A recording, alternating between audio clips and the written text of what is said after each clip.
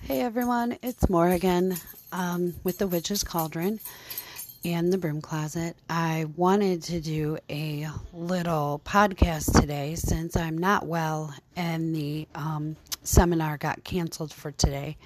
I thought I'd come at you with with a podcast so you're not missing out. I want to talk tarot today.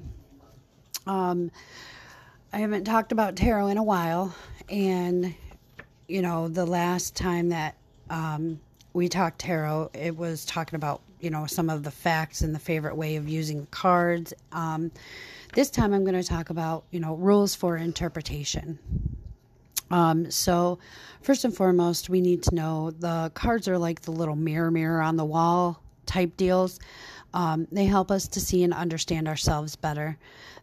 They do not in themselves carry a guarantee that their user will always draw the correct conclusions. Now, this means, basically that it's when you throw cards for someone, it's basically giving you an outcome that could happen if they continue on the path that they are on.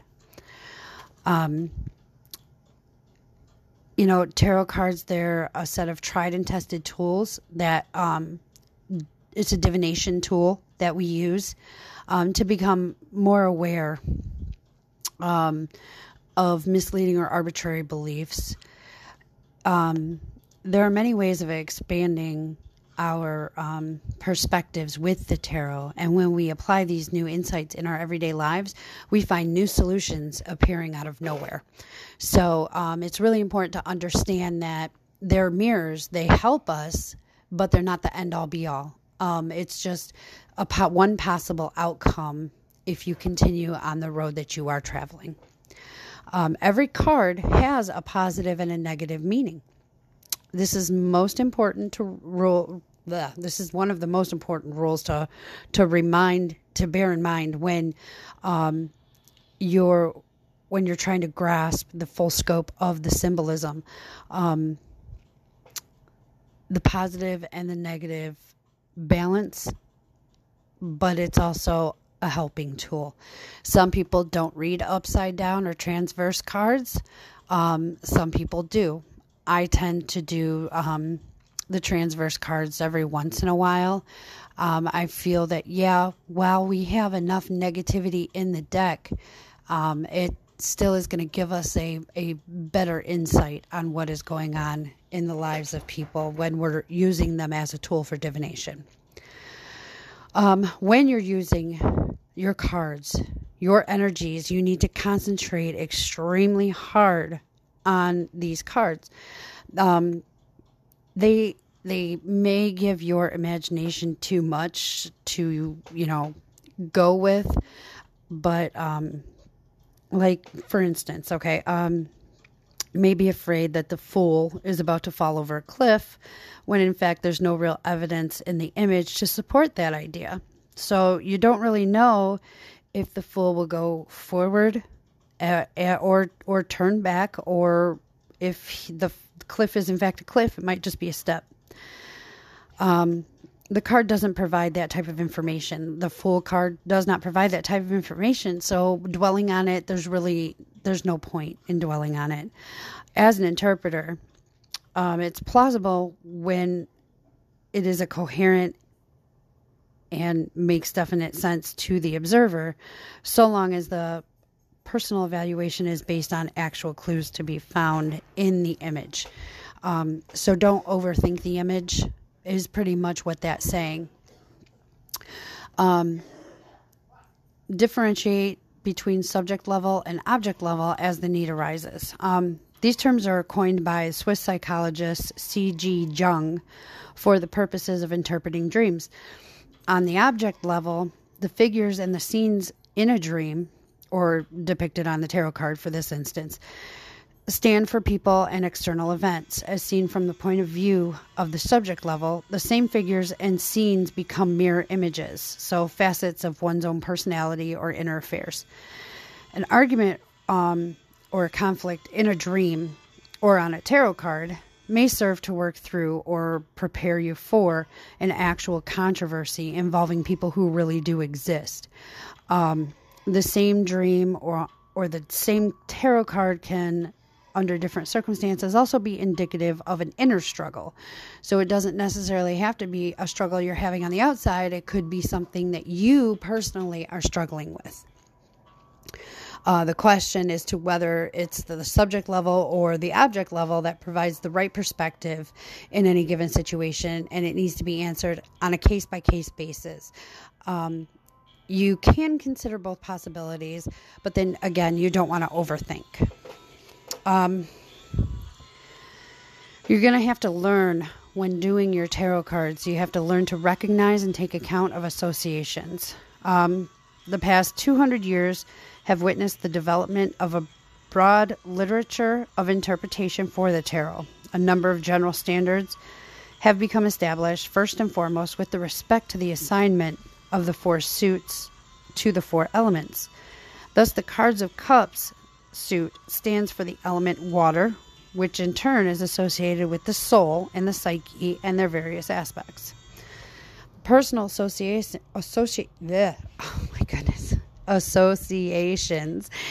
which occur to one, may seem to involve quite unconnected things.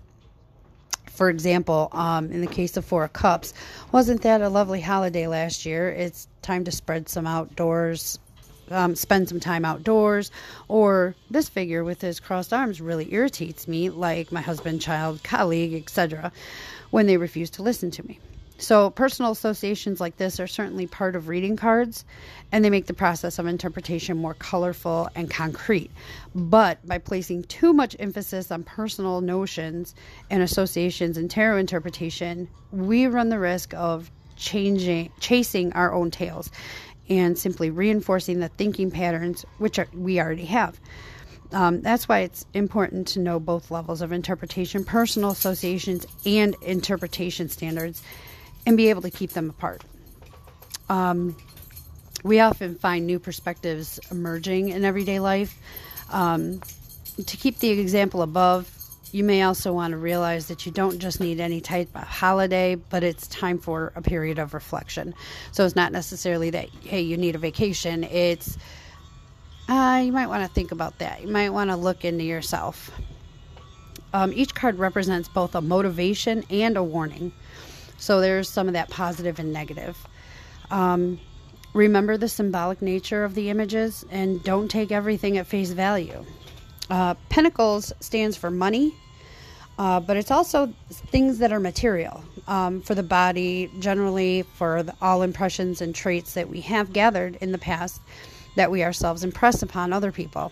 The sun, that may have nothing to do with our local star. It may be a symbol for consciousness or for fatherhood or divinity or light or day, so many other things. Just make sure that you're looking into that as well, not being too matter of fact.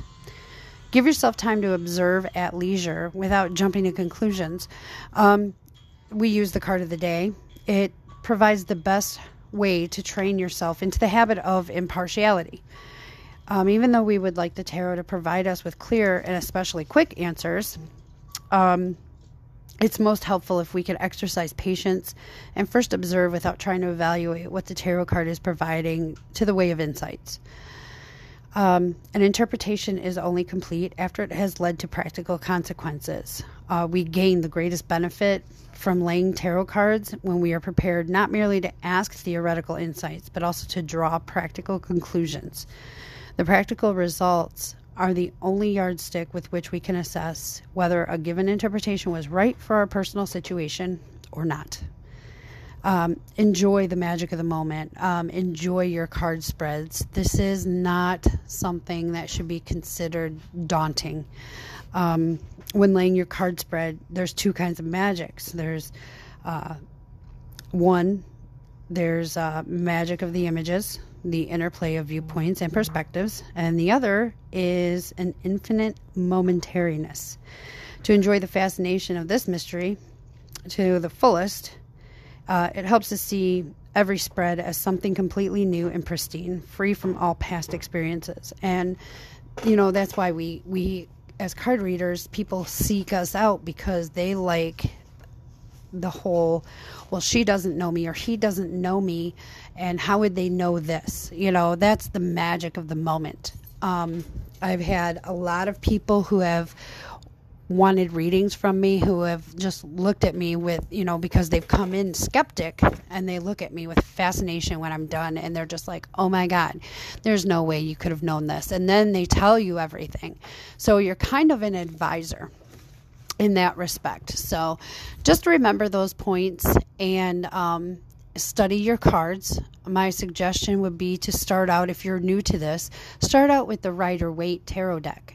Learn those cards, and then you can move on. The cards will call to you. You will be drawn to the deck that most suits you later, once you have, I don't want to say mastered, once you have experience with your card deck. You will find a deck that is actually calling to you.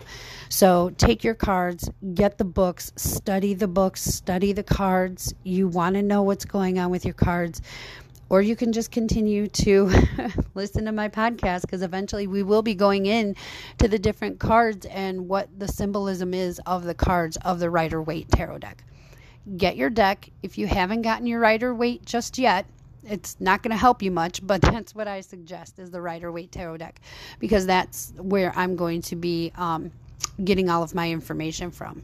It is one of the easier decks to learn. So thank you for listening, and I can't wait to talk to you guys again. Have a great day. Blessed be, and let your word be your bond.